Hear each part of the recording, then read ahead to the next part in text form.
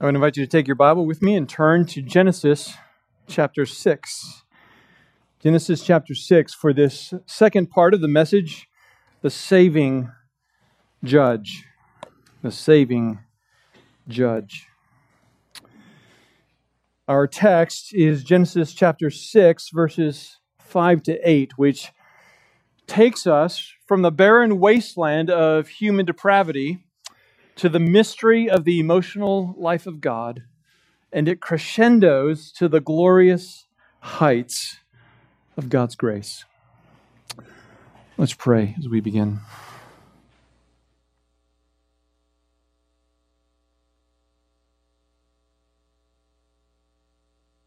Lord, your word says that the natural man is incapable of understanding the things of God. But that if we are in Christ, we have the mind of Christ. We are indwelled by the Spirit. And you make known the things of God to us. And so we confess, I confess, that we cannot look at a passage like this in our own intellect, with our own strength. We desperately need your Spirit to illumine our minds, to give us understanding. And Lord, if there are any here today who are still dead in their sin, would you use even this text to open their eyes? Amen. Just 6 chapters into the Bible, this passage introduces for us the most catastrophic event in all of human history, second only to the fall of man. The historical account of the flood is recounted from about verse 11 here in chapter 6 through the end of chapter 9. But in our text, chapter 6, verses 5 through 8, we're given a theological basis for the flood. Meaning, we're told what went on in the heart and in the mind of God that resulted in the flood, as well as the saving of Noah and his family. This is what we're after in our series, Behold Your God. We want to know God. To the degree that He's revealed Himself to us, we want to understand Him, what He is like, how He thinks, how He acts. Because the more that we know Him, the higher we can rise in worship. The more that we know Him, the more that we can trust Him. The more that we know Him, we can give all of ourselves to Him, no matter the cost. And so if you're there, follow along with me as I read chapter 6 of Genesis, verses 5 through 8. Then the Lord saw that the wickedness of man was great on the earth, and that every intent of the thoughts of his heart was only evil continually. The Lord was sorry that He had made man on the earth, and He was grieved in His heart. The Lord said, I will blot out man whom I have created from the face of the land, from man to animals, to creeping things, and to birds of the sky. For I am sorry that I have made them. But Noah found favor in the eyes of the Lord. The children's book, What is God Like?, published in 2021 as a New York Times bestseller, and still today, 2 years later, is the number 1 bestseller on Amazon for the category Children's First Communion Religious Books.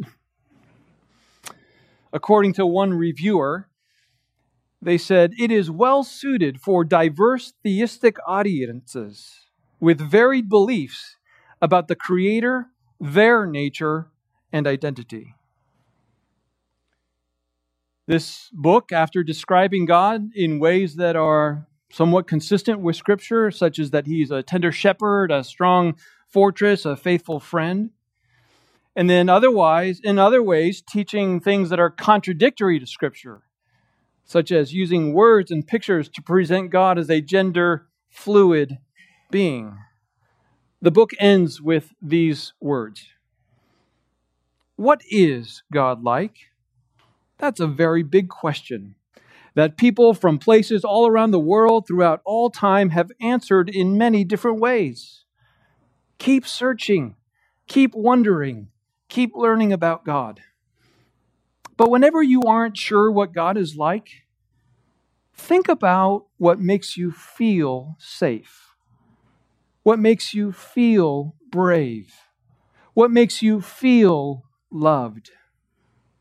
That's what God is like. If there's anything good about this book, it's that it doesn't say, this is what the Bible says.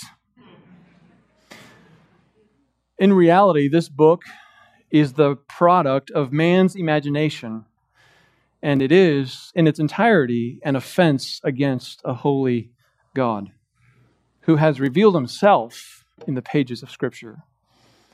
The authors of this book have exchanged the truth of God for the lie and are profiting over selling this book to parents to teach their children what they imagine God to be like. But you know, this is what people do all the time. They imagine God in a certain way. They live according to their view of God, and then they teach it to others formally or informally. And so the world goes round and round with false thoughts about God pervading the world.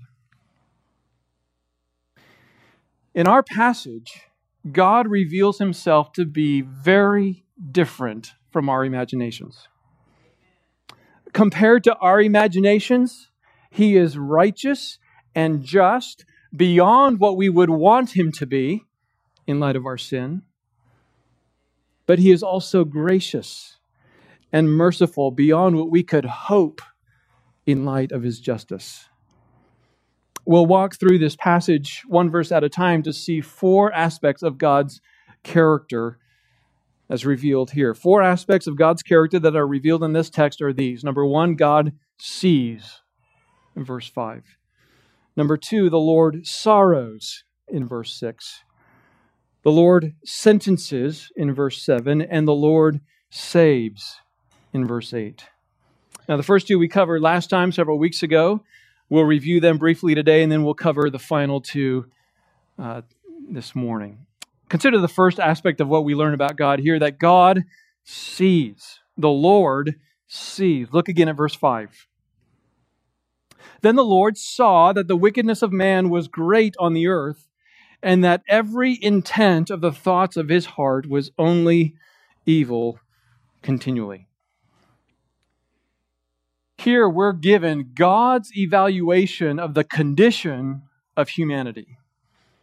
They are wicked to the core. This passage brings us about 1,500 years into human history, and we know very little about those first 1,500 years. In addition to a couple bits of information that we get in chapter 4, we learn in chapter 4, verse 26, that it's the generation of Adam and Eve's grandchildren that it says they began to call upon the name of the Lord. This means that they began to worship God.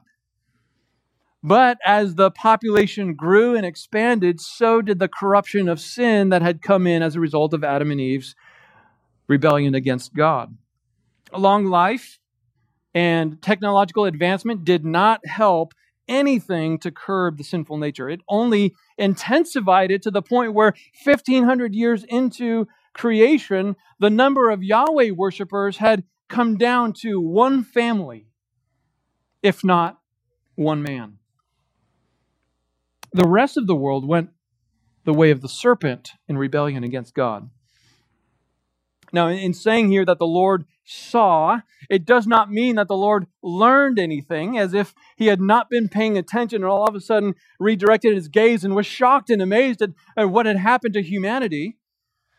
No, there was never a moment where the Lord was unaware of what was happening on the earth. Psalm 33, verses 13 to 14, give us a timely truth about God, a timeless truth about God. It says, the Lord looks down from heaven and He sees all the sons of men. From His dwelling place, He looks on all the inhabitants of the earth. Just as He saw the fall of Adam and Eve, and just as He saw Cain's murder of Abel, He watched and saw as the corruption of humanity spread and deepened and expressed itself in more and more violent ways. But more than just observing the actions of men, we're told here that the Lord looked at their heart, and He observed that every intent of the thoughts of His heart was only evil continually. 1 Samuel 16:7 says, God sees not as man sees, for man looks at the outward appearance, but the Lord looks at the heart. The gaze of the Lord penetrates through the skin and the flesh to see what no doctor or surgeon can see. The heart. That is the spiritual center that drives the life of every person. If Psalm 33 reveals that God looks out on all the inhabitants of the earth, Psalm 14:2 says that what He's looking for is what's in the heart. It says, the Lord has looked down from heaven upon the sons of men to see if there are any who understand, who seek after God. I remind you again of the words of Tozer, who said, what comes into our minds when we think about God is the most important thing about us. This is why God is most interested in what you understand about Him and whether you seek Him. What does God see when He looks into unredeemed humanity? Psalm 14, verse 3 then says, they have all turned aside. Together they have become corrupt. There is no one who does good, not even one. The wickedness of man on the earth and the evil in the heart that the Lord sees here in Genesis 6 is not unique to that time. In chapter 8, verse 21, which we'll look at later, it tells us that that is still the condition of mankind after the flood, when only Noah and his family are left. And then Psalm 14, which I just quoted, was written by David, who wrote that about 1,000 years after Genesis 6. And then about 1,000 years after David, Paul wrote the letter to the Romans, where he quotes Psalm 14 to declare the universal condition of mankind. And that is this, that the universal condition of unredeemed humanity is that it is wicked and evil in the sight of God. This is the doctrine of total depravity. Total depravity is not that mankind is as evil as he can be, but that it is evil, that evil has permeated mankind such that no aspect of our nature is untouched by it. And as a leopard cannot change its spots, so we cannot escape our sinful nature on our own. The Lord is not blind. He's not ignorant to these things. He's not distracted and unaware of what's going on in creation. He knows the wickedness that's on the earth. He sees it in the heart of man. Make no mistake. Whatever evil you've done, whatever wicked motivations have been in your heart, God sees it. You may fool others. We may fool ourselves. But we cannot fool God, who sees the heart. But also know that the Lord sees the evil that is done to you. He is not unaware of the motivations of those who seek to harm you. And when God sees whether the evil in your own heart or the evil in the hearts of others, He acts. In fact, when Scripture tells us that God sees, it is for the purpose of telling us that God is going to do something about it. Psalm 34, verses 15 to 18 says, "The eyes of the Lord are toward the righteous, and his ears are open to their cry. The face of the Lord is against evildoers, to cut off the memory of them from the earth. The righteous cry, and the Lord hears and delivers them out of all their troubles. The Lord is near to the brokenhearted and saves those who are crushed in spirit." It says, "Evil shall slay the wicked, and those who hate the righteous will be condemned." So the Lord responds to what he sees. When he sees suffering and pain, he responds with comfort and deliverance. When he sees wickedness, at the right time, he will respond with justice. Until that time, though, verse 6 tells us how the Lord feels about the wickedness that he sees. That's the second aspect of his character. The Lord sorrows. The Lord sorrows. Look at verse 6. "The Lord was sorry that he had made man on the earth, and he was grieved in his heart." When the Lord saw the wickedness of man on the earth and the evil in his heart, what flowed out of the heart of God was sorrow and grief. Now, the text doesn't tell us here what it is about the wickedness of man that produces sorrow in God, but it's not hard to understand based on what else we know about God from Scripture. We can understand that the Lord sorrows over the suffering that evil causes. Whenever there's a perpetrator, there's always a victim. And even though victims can be wicked in their own right, that does not minimize the reality of their suffering. We tend to paint people as entirely the perpetrator or entirely the victim. No, they're entirely wicked, or they're entirely innocent and righteous. But the reality is, all of us are at the same time sinners and sufferers.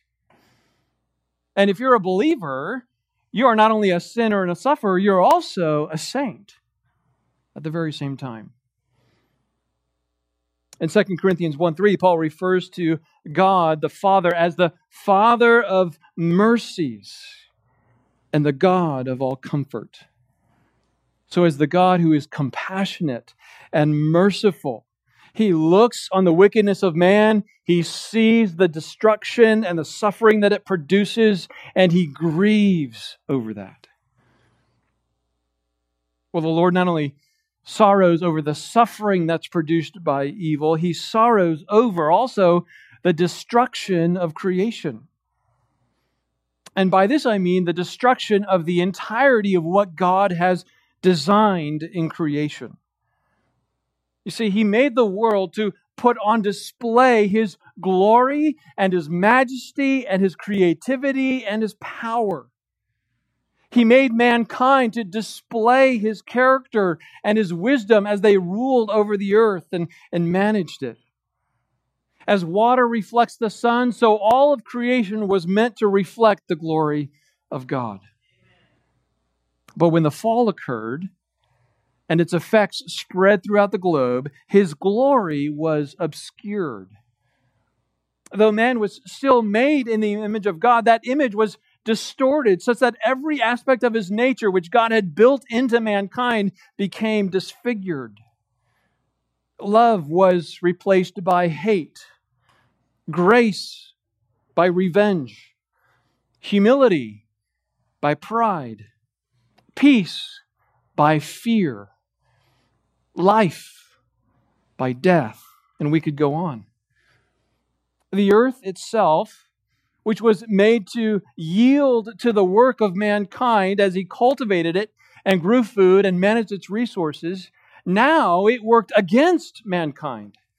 Romans 8:20 says that the creation was subjected to futility. It naturally grows thorns and thistles. Poisonous plants are easily confused with life-giving food. What God created and declared very good is now distorted, marred, a shadow of what it was intended to be. So the Lord sorrowed over the destruction of His creation wrought by mankind. That's not hard for us to understand. Even a child who builds something with Legos and sees it destroyed can understand God's sorrow in that respect. What is difficult for us to understand is that the Lord sorrows over the wickedness of man, which was His plan. I say again, the wickedness of man was His plan. Now, among the questions that raises, some wonder, how could God sorrow over His perfect will? If God wanted it to happen, how can He feel bad about it at the same time? Joni Eareckson Tada, who runs the Joni and Friends family camp, she said it best at the 50th anniversary of her diving accident, which caused her to become a quadriplegic. She said, "Sometimes God does what He hates to accomplish what He loves." Sometimes God does what He hates to accomplish what He loves. Now, we could go around this room and give testimony to how God has done things that have brought much pain in our lives, but which He has in subsequent times revealed good through it. But the chief example of God accomplishing what He hates in order to do something that He loves is when He poured out His wrath on His beloved Son, the Lord Jesus Christ.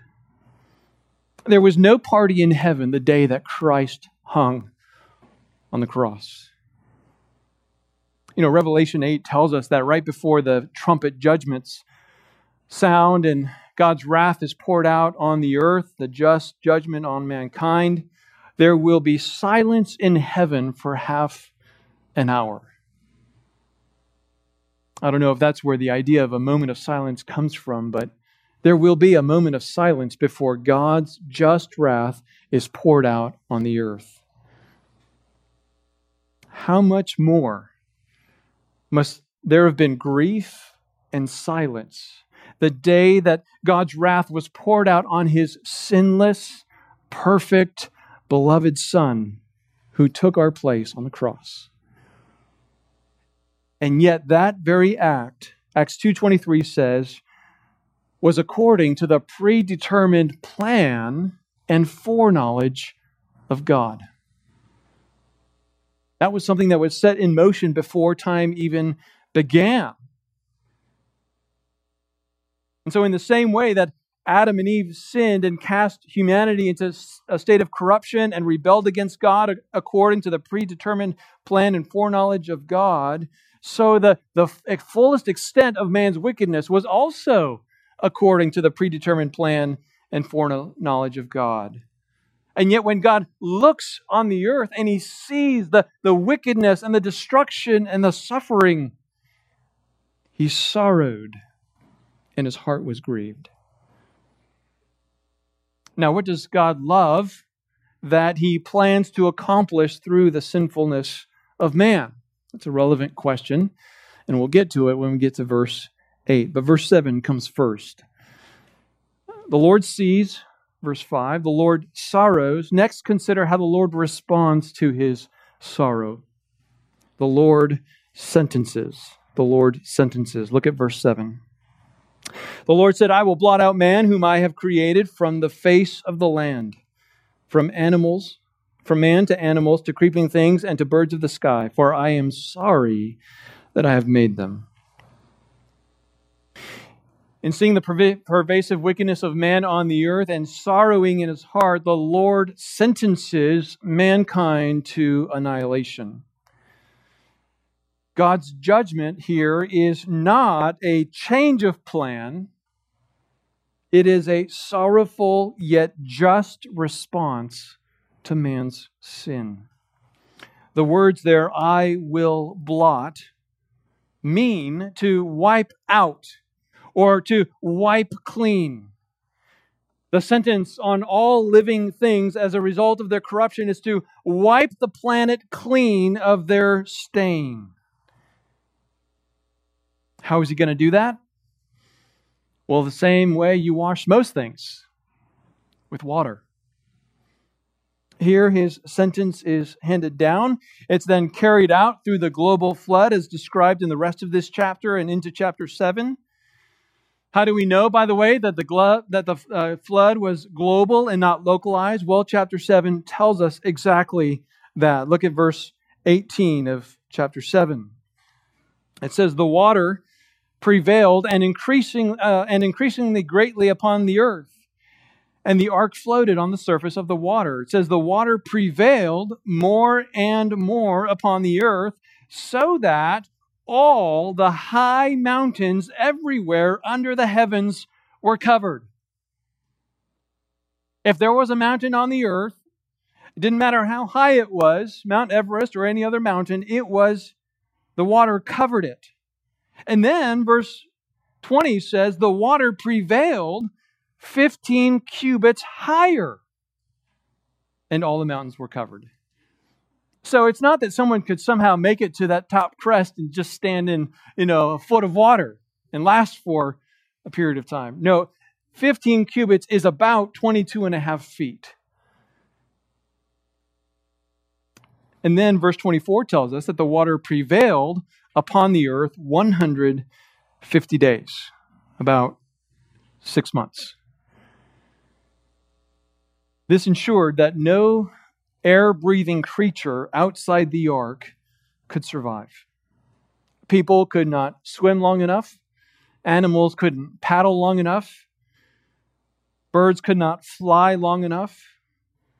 And those that managed to float on the water as a bird might, or as someone might float on some lumber, they starved to death. Verse 23 tells us then that the sentence of death was fully carried out and completed. Look at it. It says, "Thus he blotted out every living thing that was upon the face of the land, from man to animals to creeping things and to birds of the sky, and they were blotted, they were washed out from the earth. And only Noah was left together with those who were with him in the ark." When people talk about the flood these days, it's almost in every case that the focus is on whether it was a global or a local flood. And that's because the unbelieving world works overtime to deny the very obvious and overwhelming scientific evidence for a global flood. And tragically, many believers follow along with their conclusions. So it's right for us to articulate and defend with clarity that the judgment was indeed global, not local. But in so doing, we often lose sight of the significance of a global flood. Namely, that it was a judgment from God where millions upon millions of men, women, and children drowned. People were plowing fields, and the ground broke apart as the deeps burst open. Marriage celebrations were in full swing when the rain started to fall. The children were playing in villages, perhaps jumping in the puddles that were being created when flash floods swept them away.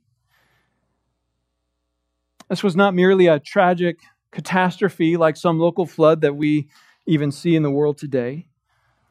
This was not a natural disaster like Mount Vesuvius decimating Pompeii without warning. This was the just judgment on mankind for their sin, wickedness, and corruption all over the world. Did you notice there that it wasn't only mankind that was blotted out, but also animals and creeping things and birds? Well, why did God kill all the animals? Look at chapter 6, verse 12. It says, "God looked out on the earth, and behold, it was corrupt, for all flesh had corrupted their way on the earth." That's a statement that not just all people, but everything that had the breath of life, as Scripture sometimes calls it, became corrupt. And so, the all-knowing, all-wise, perfectly just, perfectly loving God determined that the wise, just, and loving response to such corruption was to blot out all living things from the face of the earth. And that's exactly what He did. Now, someone might say, "Whew, I am so glad that the loving God of the New Testament is not like that angry God of the Old Testament." Well, consider this. In Luke 17, Jesus speaks about the complete and total destruction He will bring in the future by comparing it to the flood and to Sodom when He says, "And just as it happened in the days of Noah, so it will also be in the days of the Son of Man," speaking of Himself. They were eating, they were drinking, they were marrying, they were being given in marriage until the day that Noah entered the ark. And the flood came and destroyed them all. It was the same as happened in the days of Lot. They were eating, they were drinking, they were buying, they were selling, they were planting, they were building. But on the day that Lot went out from Sodom, it rained fire and brimstone from heaven and destroyed them all. He says, it will be just the same on the day that the Son of Man is revealed. As we sit here today, it's been about 4,000 years since the flood. And God promised never to flood the world again, and we're reminded of that every time we see a rainbow after it rains. But we should not think that global destruction will never happen again. Jesus Himself promised it. Jesus Himself will cause it. But there will always be, Scripture says, those who deny that future judgment. The Apostle Peter warns of mockers and scoffers who deny the coming judgment of God on the presumption that nothing like that has ever happened before. And in response, he writes in 2 Peter 3, 5 through 7, when they maintain this, there's no future judgment, it escapes their notice that by the word of God, the heavens existed long ago, and the earth was formed out of water and by water, through which the world at that time was destroyed, being flooded with water. But by His word, the present heavens and earth are being reserved for fire, kept for the day of judgment and destruction of ungodly men. So the global judgment that's here in Genesis 6 wiped all living beings off the face of the earth, save for Noah and his family and the creatures in the ark. The future judgment, though, will wipe out the material universe out of existence, after which God will create a new heavens and a new earth. The God who sentenced humanity to near extinction here in Genesis 6 is the same God whose wrath will be poured out on the earth through fire in the future. Now, as bad as that seems, it gets worse. God's judgment through the flood, God's judgment through fire of the material universe, is nothing compared to the eternal sentence people will receive at the end of time.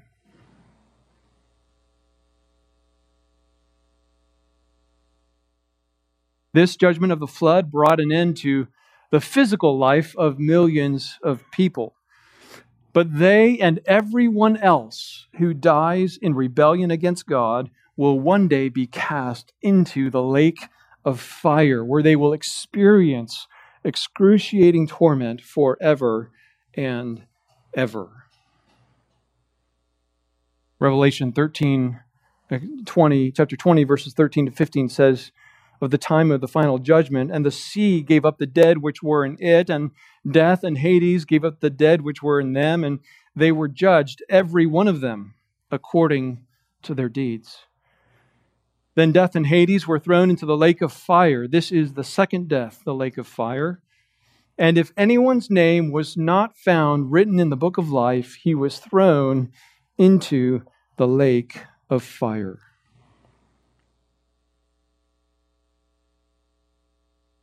Most people struggle with this concept of a lake of fire, where again, Scripture says people will be tormented day and night forever and ever. It hardly seems just for us that someone's sins in this life would have everlasting consequences. But the reason we think that way is because we are blissfully ignorant of the reality and the extent of sin.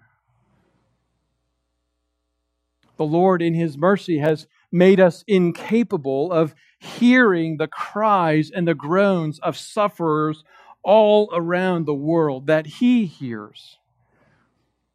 Our bodies could not handle the trauma of being exposed to the sight of all the wickedness that takes place on the earth. But if we had the perspective of those in heaven, we would join the chorus of those who say, Revelation 6:10, "How long, O Lord, holy and true, will you refrain from judging and avenging our blood on those who dwell on the earth?"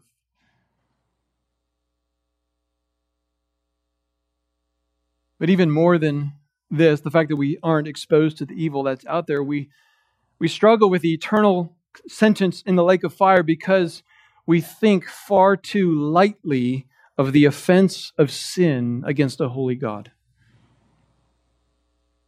What God calls evil, wickedness, and rebellion, we call, it's a mistake. What God calls an abomination, we call a white lie. I just gave them a piece of my mind. We are so quick to excuse and minimize thoughts, words, and actions that deny the God of the universe. Spurgeon rightly identified sin as deicide, the murder of God. That means that all sin is an attempt to live as if there were no God, and if we had the ability, we would kill God and take His place. Matthew 18, Jesus tells the parable of the unforgiving slave who owed the king 10,000 talents, a sum of money, and that sum equals to about 200,000 years' wages for a day laborer. Interpreters question whether a slave could ever owe such a sum, and some conclude that because that seems impossible, Jesus must be exaggerating for the sake of emphasis. The truth is, whether or not a slave could owe such a sum, Jesus was not exaggerating. He used the largest number in the Greek language to make an argument from the lesser to the greater. Namely, that if a slave could be forgiven that outrageously significant debt and therefore should forgive others, how much more should we, who have been forgiven a sin debt beyond measure, forgive those who've sinned against us?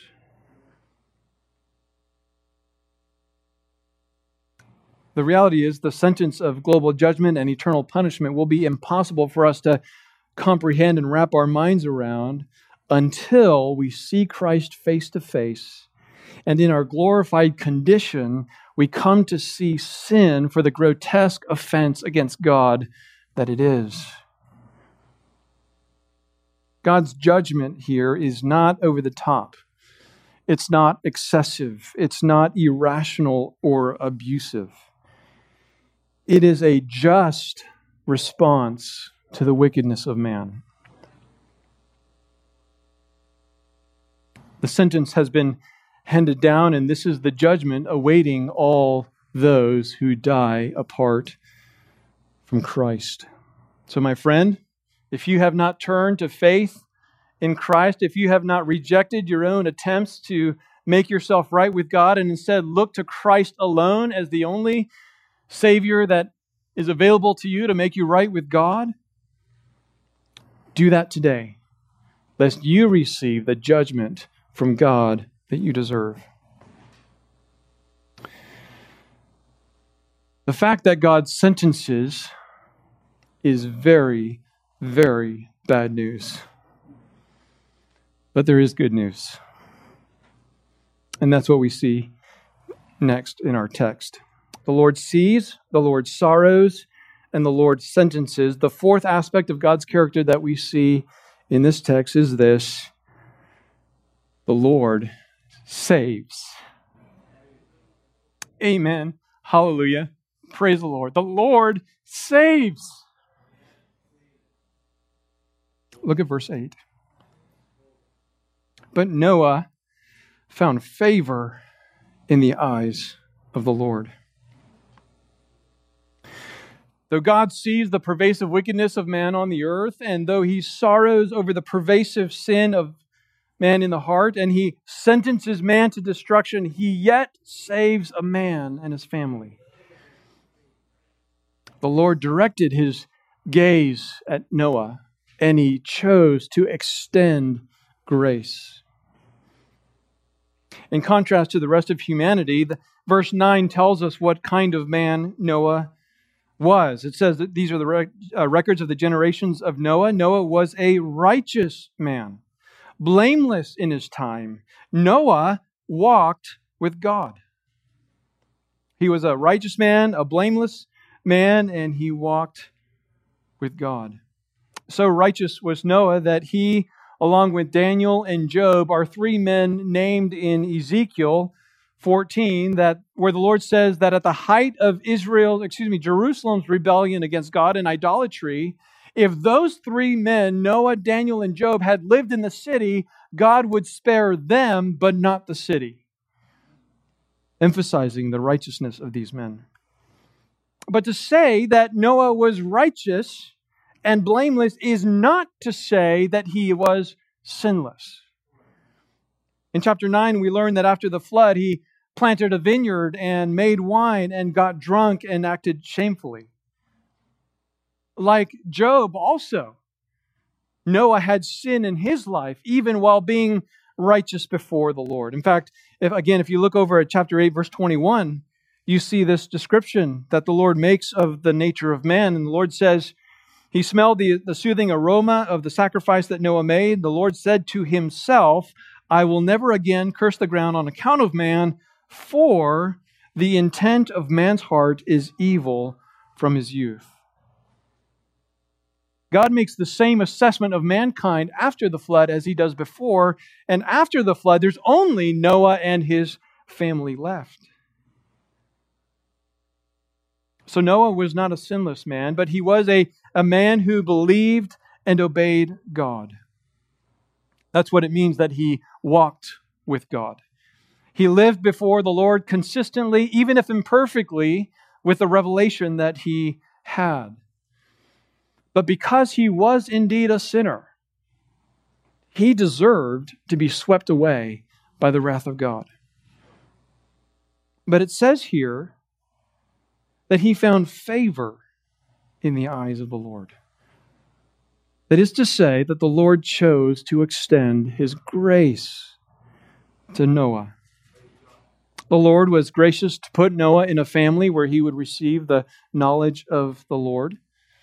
The Lord was gracious to give Noah a heart of faith and obedience.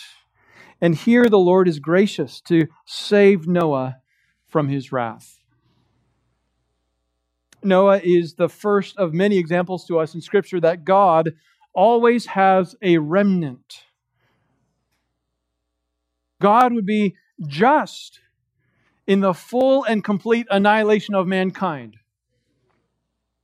And though he would be right not to make any exceptions ever, God always has a remnant, a people to whom he extends grace and mercy by delivering them from his wrath. In the days of the prophet Elijah, when it seemed the whole nation had turned to Baal in worship, Elijah defeated the prophets of Baal and ran away from Queen Jezebel and complained to the Lord, saying, Lord, I'm the only one left. And the Lord said, no, that's not true, Elijah. There are 7,000 who have not bowed the knee to Baal. When Assyria was knocking on the door of Jerusalem, threatening to destroy the city and exile the people, as they had done with the northern tribes, the Lord made this promise. He said, then this shall be the sign for you. You will eat this year what grows of itself, and in the second year what springs from the same, and in the third year sow, reap, and plant vineyards and eat their fruit. What he's saying there is, despite the fact that the Assyrian army is here, before long you're going to be out there in the fields sowing, planting, and reaping. The Lord says, the surviving remnant of the house of Judah will again take root downward and bear fruit upward. For out of Jerusalem will go forth a remnant, and out of Mount Zion survivors. The zeal of the Lord of hosts will perform this. And God fulfilled that promise. Assyria failed to destroy Jerusalem. But over 130 years later, Babylon came, and after a 2-year siege, there was a small amount of survivors. Some were taken to Babylon. Some were left in Judea to work the fields. Decades later, when exiles from Babylon came back to Jerusalem to rebuild the temple, Ezra learned that the Levites and the priests were defiled in that they had intermarried with other nations. And this act of disobedience disqualified them from serving in the temple.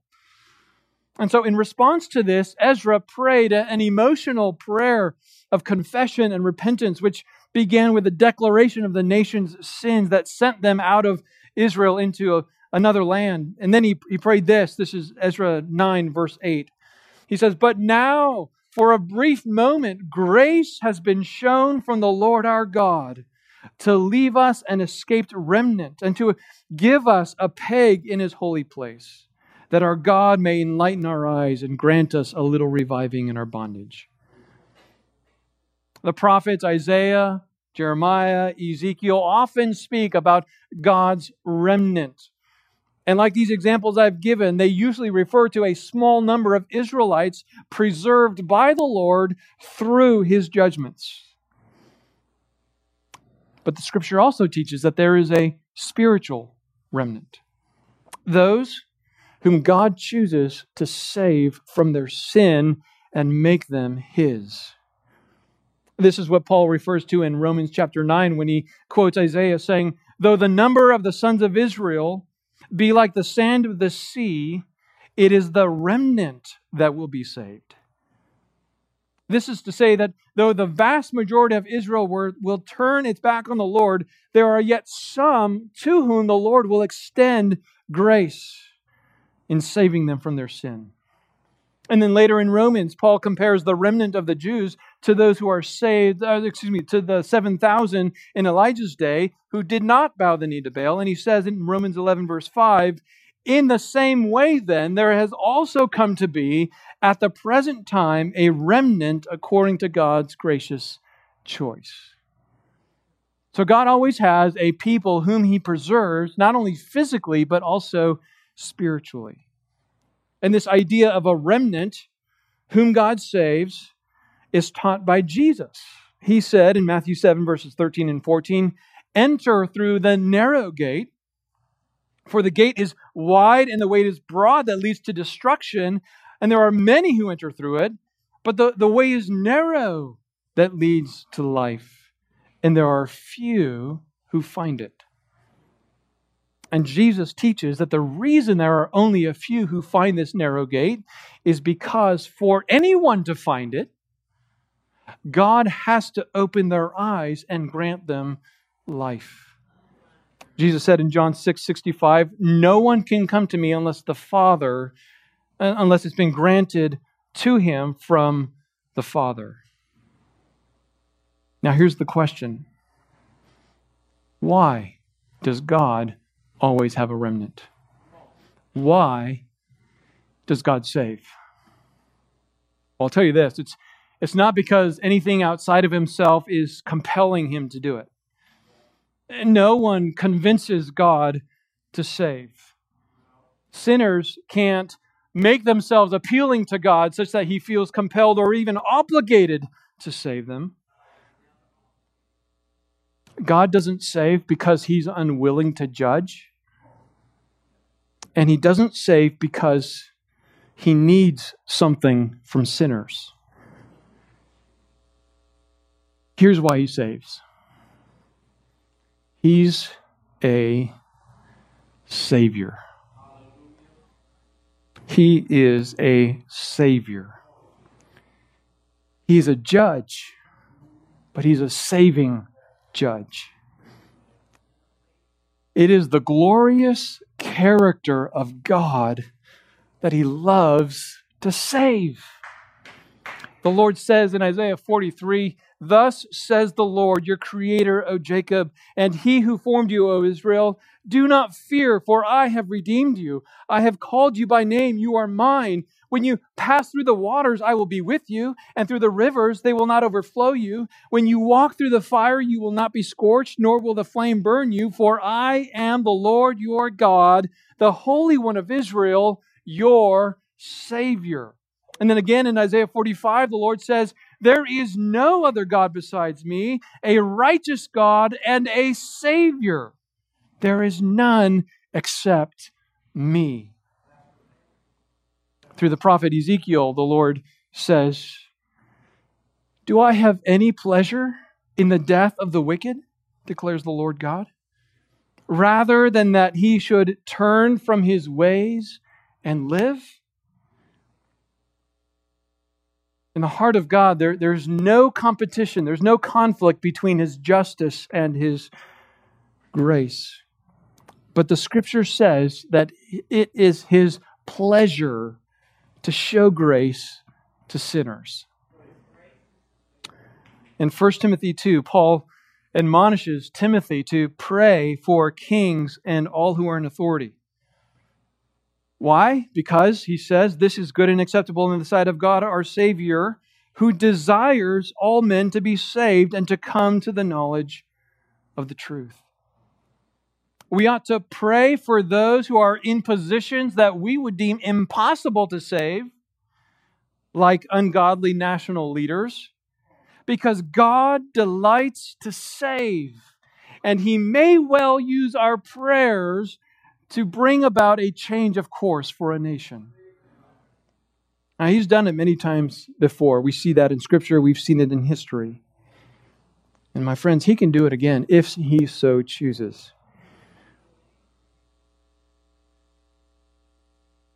In punishing sinners, the Lord puts on display His perfect justice, His righteousness, His faithfulness, His hatred of sin. But in extending grace to sinners, the Lord displays the full panoply of His glorious attributes. And just as the rainbow has many colors that run into each other, in salvation we see that God is not only just, but He is also gracious and merciful and patient and forgiving and loving and kind and gentle and good. You know, it's in the salvation of sinners that we really learn that God is not like us. Isaiah 55 verses 6 to 9 says, "Seek the Lord while He may be found.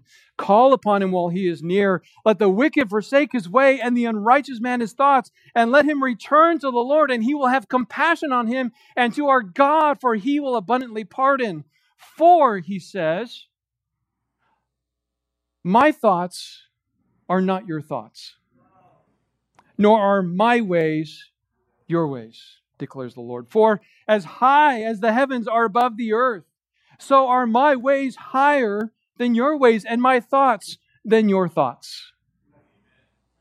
What is He saying there? He's saying if God were like us, there would be no salvation, only judgment. But glory to God, He is not like us. His thoughts are not our thoughts, and His ways are not our ways. He is a saving judge who delights to show mercy and grace to sinners like you and me. Well, in closing, let's consider how God's seeing the sin of man, sorrowing over it, handing down a sentence, and yet choosing to save, how that is relevant for you and for me. You and I are sinners. You know it. I know it. And most importantly, God knows it. Again, you might fool others. We can fool ourselves, but we can't fool God because He sees down to our hearts. And God grieves over our sin. He hates how sin has brought both corruption to His design and destruction in the lives of sinners. And His love and His compassion move Him to sorrow over the presence of sin in our life. But He doesn't sulk in His grief. His perfect justice meets His sorrow with the promise of righteous retribution in the final day. And because He is a Savior, in order to extend grace while also being just, He accomplished His plan to satisfy His justice by providing a substitute. He sent His only Son, the Lord Jesus Christ, to absorb the full fury of God's justice as He hung on the cross. And in so doing, the Father accepted the sacrifice of the Son and showed His approval by raising Him from the dead on the third day. And as a result of Christ's sacrifice, all who look to Jesus and trust in His finished work can be saved from the wrath of God. So, my friend, if you've been trying to earn your own way to God, reject that as a lie and trust in Jesus. If you've thought that somehow you could escape God's judgment, skirt it, avoid it, run from it, reject that lie and look to Jesus and believe on Him.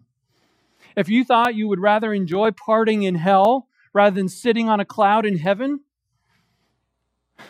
reject that comic book theology and believe what the Bible says, that the lake of fire is eternal and excruciating.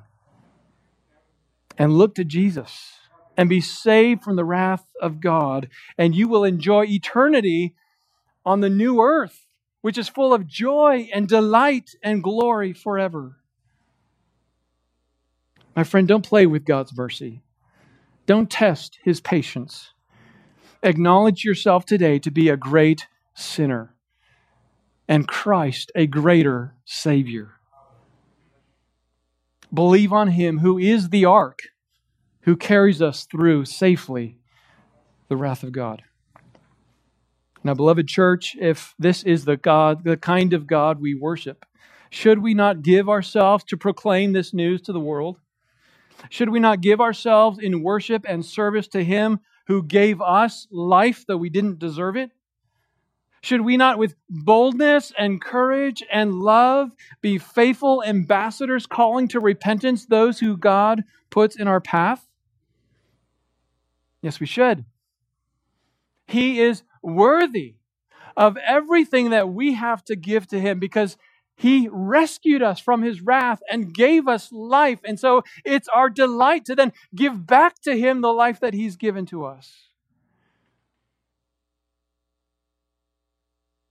He is the saving judge who sees and who sorrows and sentences and yet who saves for His glory. Now, next week, Lord willing, we will dive deeper in how God saves by looking at Genesis 22, where God provides a substitute as a picture of the Lamb of God who will take away the sin of the world. And so I'd encourage you this week to pray and ask the Lord to give you opportunities to share these truths with those that He would put in your path. And perhaps invite someone who needs to hear of this saving God to church next week. Let's pray. And then after we pray, we'll have the benediction.